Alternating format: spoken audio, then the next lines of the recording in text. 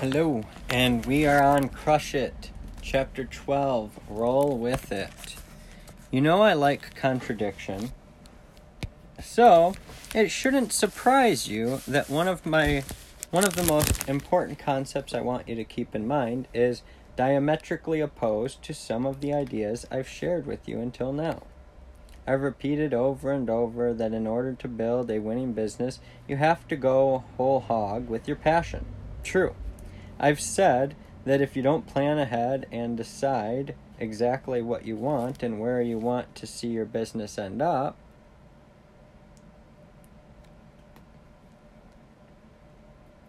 you are broken. Still true. But what is also true is that as committed and obsessed and goal-oriented as entrepreneurs need to be, they also have to be willing to practice what I call reactionary business, which at heart is about being willing and able to adapt and change. This is where most companies and business people lose the game, by refusing to adapt their mistakes or neglecting to look ahead to see what could negatively impact their business. Nothing in life ever goes exactly the way you think it will. And that goes for all of your carefully planned entrepreneurial dreams and goals. Reactionary business allows you to make a couple of crucial moves when the landscape starts to change. Be ready to adapt. You'd be surprised at how many entrepreneurs aren't good at adjusting to changing environments, and it's a major reason why so many businesses don't achieve their full potential. I see it all the time. Someone with ambition and talent decides she's going to be the Martha Stewart of kid-friendly sandwiches, and then all of a sudden discovers that somewhere along the way she reached a core group of beer-drinking dudes who are religiously watching the show. Instead of embracing that demographic and adapting, she refuses to acknowledge it and keeps making fish-shaped pimento cheese. Maybe she does fine with her blog catering to the kiddie set, but can you imagine how much bigger this ambitious person's business could have been if she'd given up a day a week to prepare sandwiches perfect for tailgate parties? A perfect real-life example of a brand that drew an unnecessary line in the sand regarding its position is Cristal. Starting in the late 1980s, the upscale champagne was enthusiastically adopted by the hip-hop community. But instead of embracing and leveraging the attention, the managing director indicated in an interview that with The Economist that he'd prefer to distance his brand from rappers and their fans, saying, "We can't forbid people from buying it. I'm sure Dom Perignon or Krug would be delighted to have their business." He actually said, "We can't forbid people from buying it. I'm sure Dom Perignon or Krug would be delighted to have their business." He had the chance to cultivate a golden opportunity to capture major market share, and instead he killed it, because smart and influential entertainers like Jay-Z were rightfully offended by the guy's attitude and organized an effective boycott against the brand. Put out fires. Now, reactionary business has nothing to do with social media. Everyone in business should practice it, even if they've decided to completely ignore social networks. A stupid idea, but one that a lot of established brands are following. On the other hand, all of these social networking platforms turbo boost your ability to be reactionary, not only by enabling you to guide your brand to where it naturally fits or where you discover pockets of interest, but by giving you a lot of power to put out fires. For example, I was seen all over ESPN after the NFL draft booing the Mark Sanchez pick by the New York Jets. It looked like I was hating on the pick and the player, which wasn't true. I didn't know the details of the trade, and when I saw the team go from 17-5 in the rankings, I assumed that the Jets had given up a whole lot to get Sanchez, and that's what was bothering me. Turns out that wasn't the case. Regardless, I felt bad that everyone, including Mark Sanchez, if he happened to be watching, misunderstood my reaction. 5 years ago, I couldn't have fixed the misperception, but thanks to social media, The Monday after the game, I was able to use my biggest platform, Wine Library TV, to clarify what I thought. A more relevant example can be found in the way Domino's used YouTube to respond to the negative publicity they suffered after 2 employees shot video of themselves doing disgusting things with the food before serving it to customers. A lot of people pointed to that story as evidence of the downside to social media because 2 idiots were able to blast a negative image out of a company out to thousands of consumers within minutes. But the Domino's brand didn't get hurt. Anyone with half a brain knows that morons work everywhere and that this could happen in any restaurant, from fast food to reservations only. No one wants people messing with their food, and of course the employees responsible should be punished, but their actions didn't hurt the brand. In fact, I think Domino's helped their brand by showing great reactionary business instincts. I respect how fast they got into the trenches and responded via the same medium as the crime that was committed, with a YouTube video. Good for the CEO, Patrick Doyle, who in his address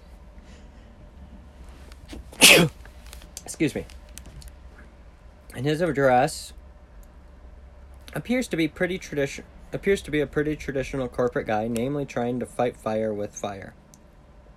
Next time, Mr. Doyle tried to look into the camera and lose the script. It makes a big difference.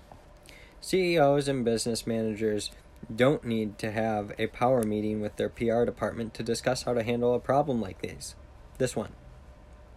They should know what they want to say and when to say it.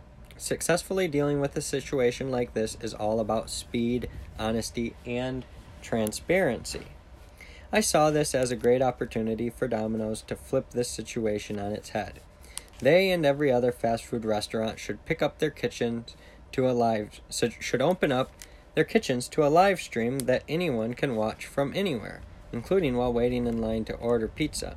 To me, adapting in this way to the reality that cell phones and flip cams, which are going to merge, wait and see, are always going to make their way behind the scenes of any restaurant, would be an outstanding example of reactionary business.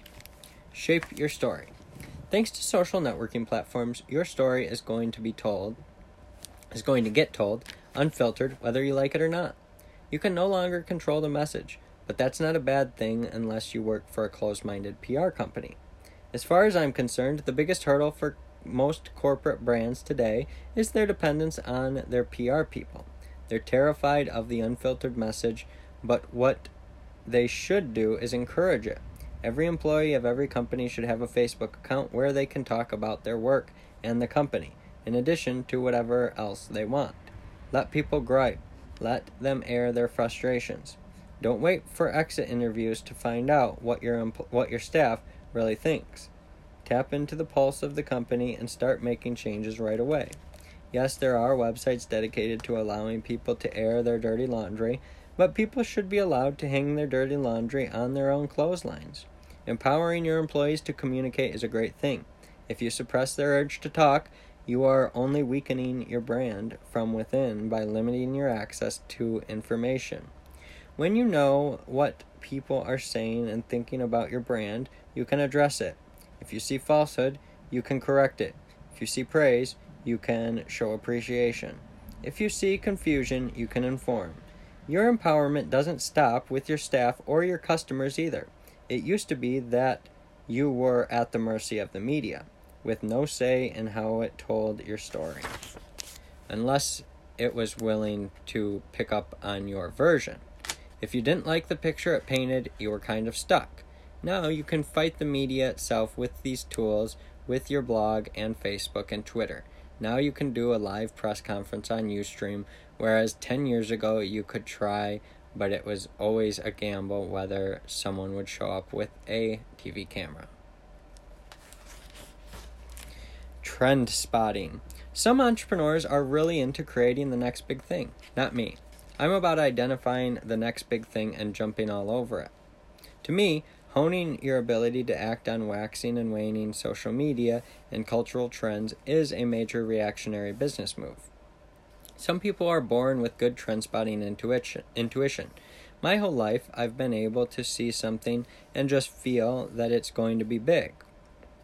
I felt it for baseball cards, for toy collectibles, for wine, for the internet and video blogging, and I'm sure you'll see the next trend that comes around. I look everywhere for inspiration. Recently, I noticed that certain kids are using markers to draw tattoos on themselves and create body graffiti. Occasionally, I've used my 45-minute drive to work to wonder, what does it mean that kids are drawing their own tattoos? How do I capitalize on it? Where is the opportunity? Then, while on the Thunder Cruise, a cruise for my fans, in April, we docked in the Bahamas and I noticed a huge line at the kids' tattoo station at the Atlantis. If I were in the ink business, I'd want to create an organic, non-toxic, kid-friendly, skin-friendly brand of ink and capture the market of kids who want to design their own tattoos. The tremendous line of the booth told me that parents are clearly ready for this. I'm not the right guy to reinvent the product to fill that market need, but if you do it, let me know. Being reactionary means that you are always thinking about the meaning behind cultural change. Let's say you're at a party and a friend tells you she's canceling cable. You hear that and your radar should go off. Canceling cable? No one would have canceled cable 2 years ago. What's going on? If you haven't figured it out already, I'll tell you why it's important. It means that the day is almost here when there will be no difference between watching TV and watching online video.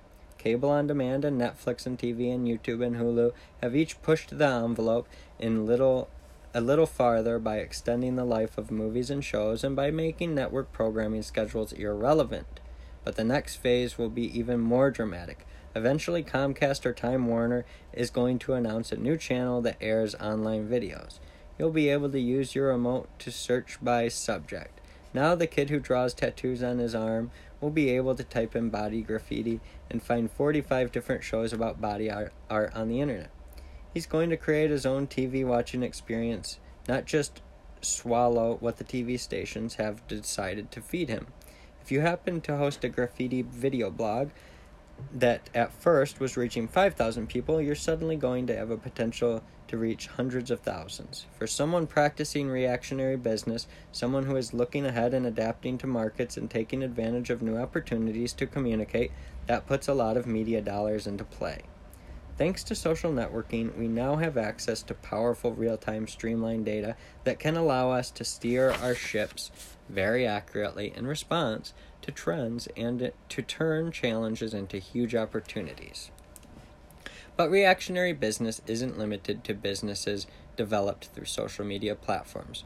Whatever the next business phenomenon turns out to be, your reactionary business skills will be critical to capitalizing on it. 13. Legacy is greater than currency.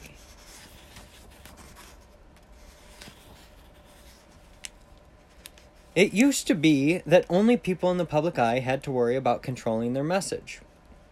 They used teams of stylists and publicists to shape their image, and even the media acted more as a guardian than a snitch.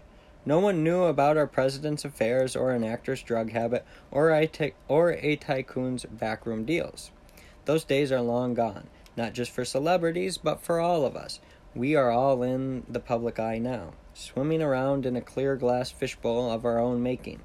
With every email and every video and blog post and tweet and status update, we add to the real-time documentary of our lives. For the person who thinks of himself or herself as a brand, and remember, everyone needs to start thinking of themselves as a brand. The ability to spread your great ideas and share your triumphs is a golden opportunity. The downside to this, of course, is that when you mess up or things go wrong, there's no longer anywhere to hide. The public can be forgiving when it wants to be, but rather than test its generosity, I urge you to start training yourself to think through the consequences of every business decision you make before you actually make it.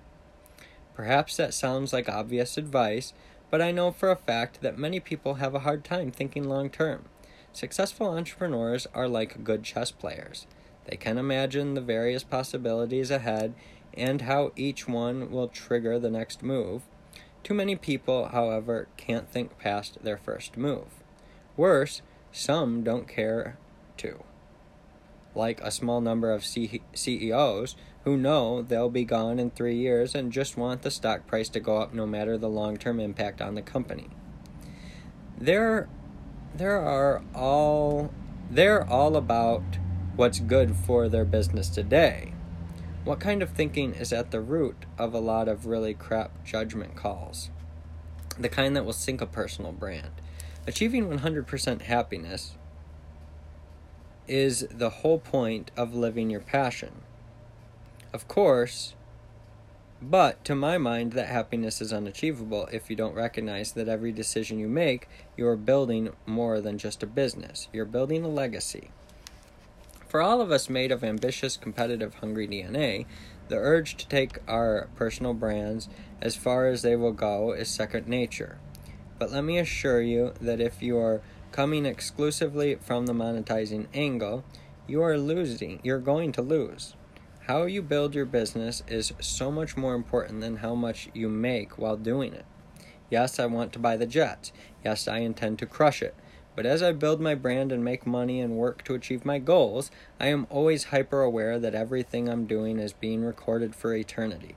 It does bother me a little that all the cursing I sometimes do in my keynotes is going to become part of my story, yet I have to embrace it because that's just how my DNA expresses itself when I'm on stage.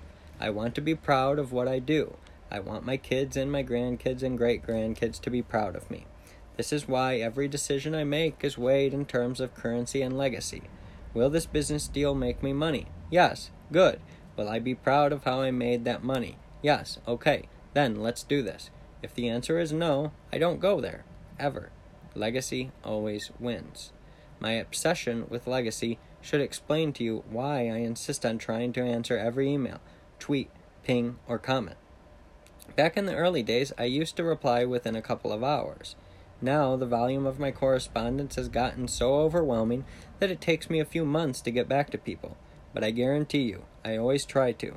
If I realize I'm falling behind because I'm busy or I have a brutal travel schedule, I'll shoot off a short video explaining what's going on and promise to reply to everyone as soon as possible. Now, a lot of people think I'm out of my mind for keeping this up. In the beginning, they thought it was kind of cute, but now they think I'm insane.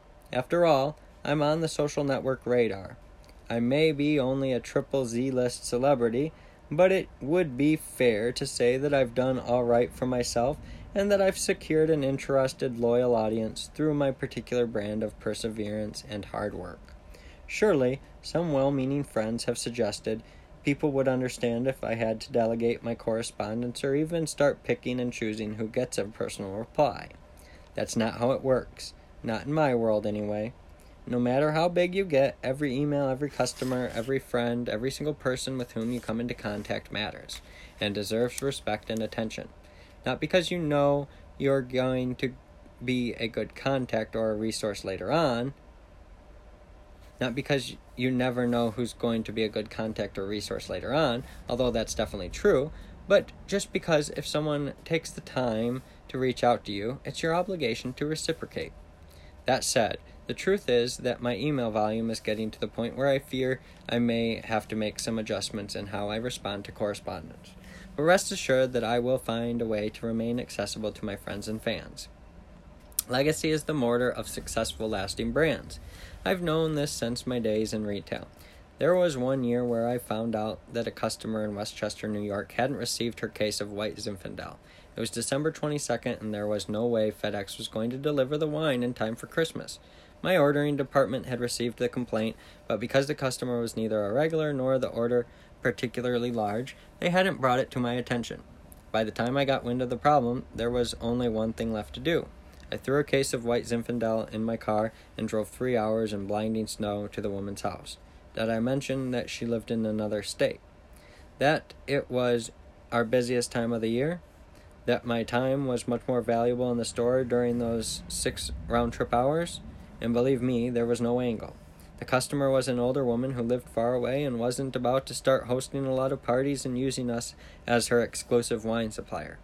Yet I knew that it was up to me to set the tone at the store, and this was a perfect way to do it. Our corporate culture was cemented the day I delivered the case of wine to that woman. I follow the same philosophy when I answer every single one of my emails, making connections, creating and continuing meaningful interaction with people whether in person or in the digital domain, is the only reason we are here. Remember that. Set the tone and build legacy. Conclusion. The time is now. The message is forever. Today's entrepreneurs are building on top of the foundation that has changed our society forever.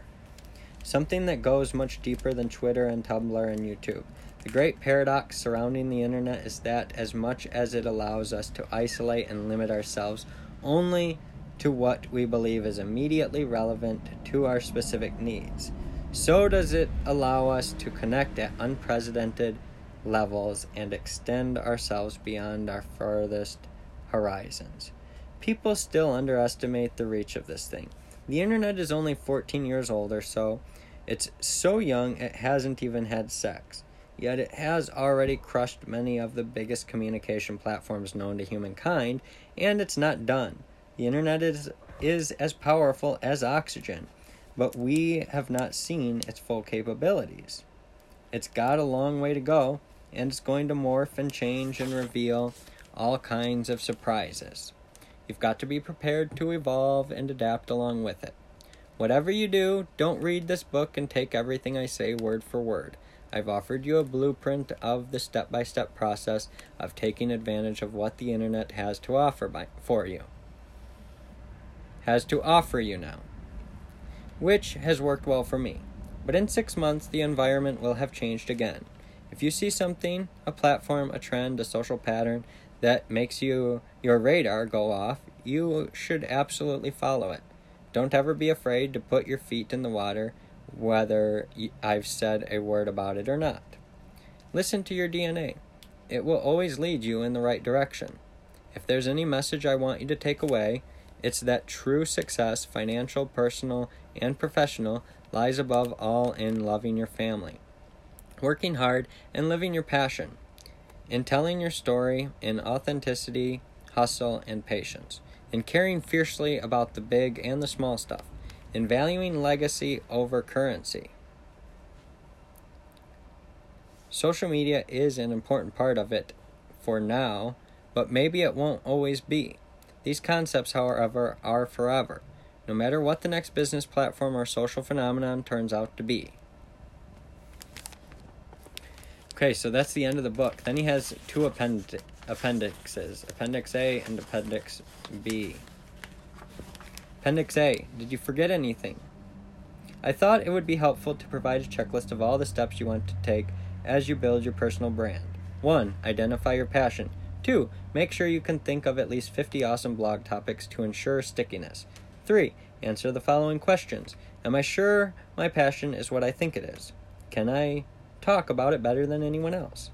4. Name your personal brand. You don't have to refer to it anywhere in your content, but you should have a clear idea of what it is. For example, the no BS real estate agent, the connoisseur of cookware, the cool guide to young adult books boys will love to read. Yeah, it's got to be young adult. If you just say adult, that could be inappropriate. 5. Buy your username.com and .tv if possible at GoDaddy.com. 6. Choose your medium, video, audio, written word. 7. Start a WordPress or Tumblr account. Start a WordPress.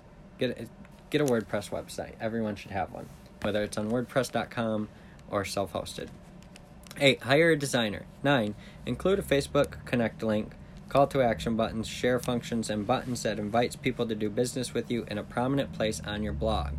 10. Create a Facebook fan page. 11. Sign up for Ping.fm or TubeMogul and select all of the platforms to which you want to distribute your content. Choosing Twitter and Facebook is imperative. The others you can select according to your needs and preference. 12. Post your content. 13. Start creating community by leaving comments on other people's blogs and forums and replying to comments to your own comment. 14. Use Twitter search or search.twitter to find as many people as possible talking about your topic and communicate with them. Use blogsearch.google.com to find more blogs that are relevant to your subject. 16. Join as many active Facebook fan pages and groups relating to your blog topic as possible. 17. Repeat steps 12 through 16 over and over and over and over and over. 18. Do it again. 19. And again. 20. When you feel your personal brand has gained sufficient attention and stickiness, start reaching out to advertisers and begin monetizing. 21. Enjoy the ride. Appendix B. 5 business ideas I won't get to. They're yours. I believe that live streaming is the future, so most of the new businesses I envision build on that platform. Here are a few that I will unfortunately not be able to get around to, even though I think they have tremendous potential. See what you can do with them. The QVC of the internet. It blows my mind that this hasn't been done on a serious level yet. Ustream.tv and Justin.tv are free platforms that replicate live television. And there are many more now. Facebook, YouTube, Twitch. They provide the perfect opportunity for a great salesperson to start an efficient online QVC. Find a terrific host or host the show yourself. Mix things up by inviting guests, inventors, entrepreneurs, authors, and talk about whatever you find interesting or useful or exciting. You don't even need vendor relationships to start this up. Just affiliate link all of the products you think are worth selling. Eventually, vendors will be begging to get airtime on your show. In addition, you wouldn't need a call center to handle customers and sales. While you or your host talked about a product, a box would appear at the bottom of the screen with a button allowing people to start clicking through to make their purchase. Needless to say, you'd have an archive and break products into categories so that shoppers could easily find past episodes and shop to their heart's content. A tea blog. I think the tea market in the United States is about to blow up, and for the person who wants to educate and entertain the masses, there will be enormous opportunity to build a site much like Wine Library TV. Offer a Tea of the Month club and you'll be in serious business. The Sports Center of the Web. Where is the 24-hour online sports talk show? I totally see this as a college play. 5 to 10 college seniors debating sports while live streaming on Ustream.tv from a dorm room. Obviously, you couldn't compete with the likes of ESPN, who can purchase the right to use sports highlight reels, but you could certainly give radio stations a major run for their money.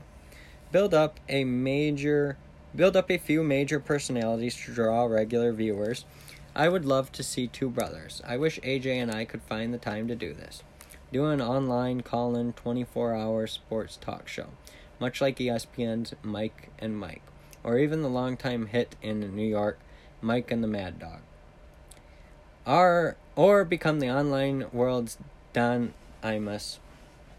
Advertisers would eat up the chance to get their name mentioned on the show with 100,000 listeners and viewers.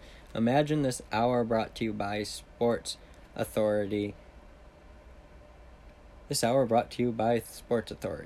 a nice ring to it, right? Online book reviews. This one has my panties in a bunch big time.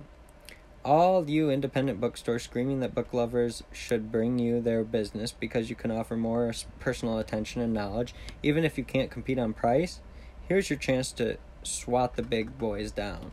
A daily book review video blog.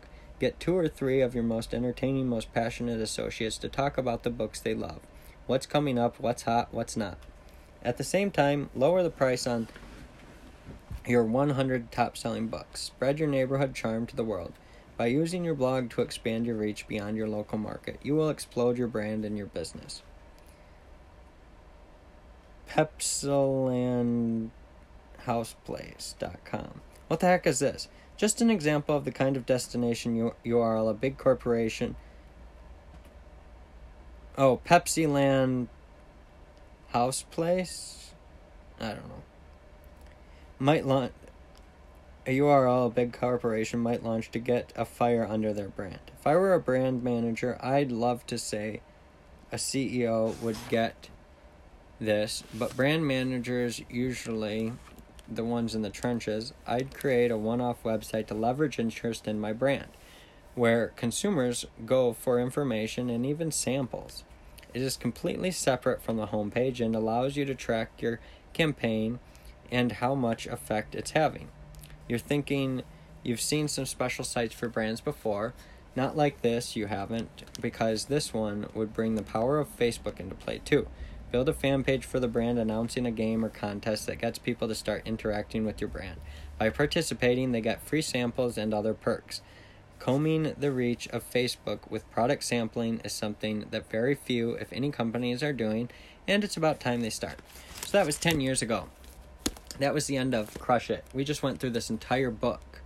And, as a final wrap-up, I think what I'm doing here with this podcast is exactly it. What I'm doing with my other 6 podcasts is exactly it. I'm right on the exact right path. But are you? If you want to join me, if you want to participate in all this, let me know. Reach out. But more importantly of all, go buy the book. Buy Crush It. Buy it. Read it yourself. Have it as something to look to, as inspiration. I appreciate you. Thank you for listening. Have a great day.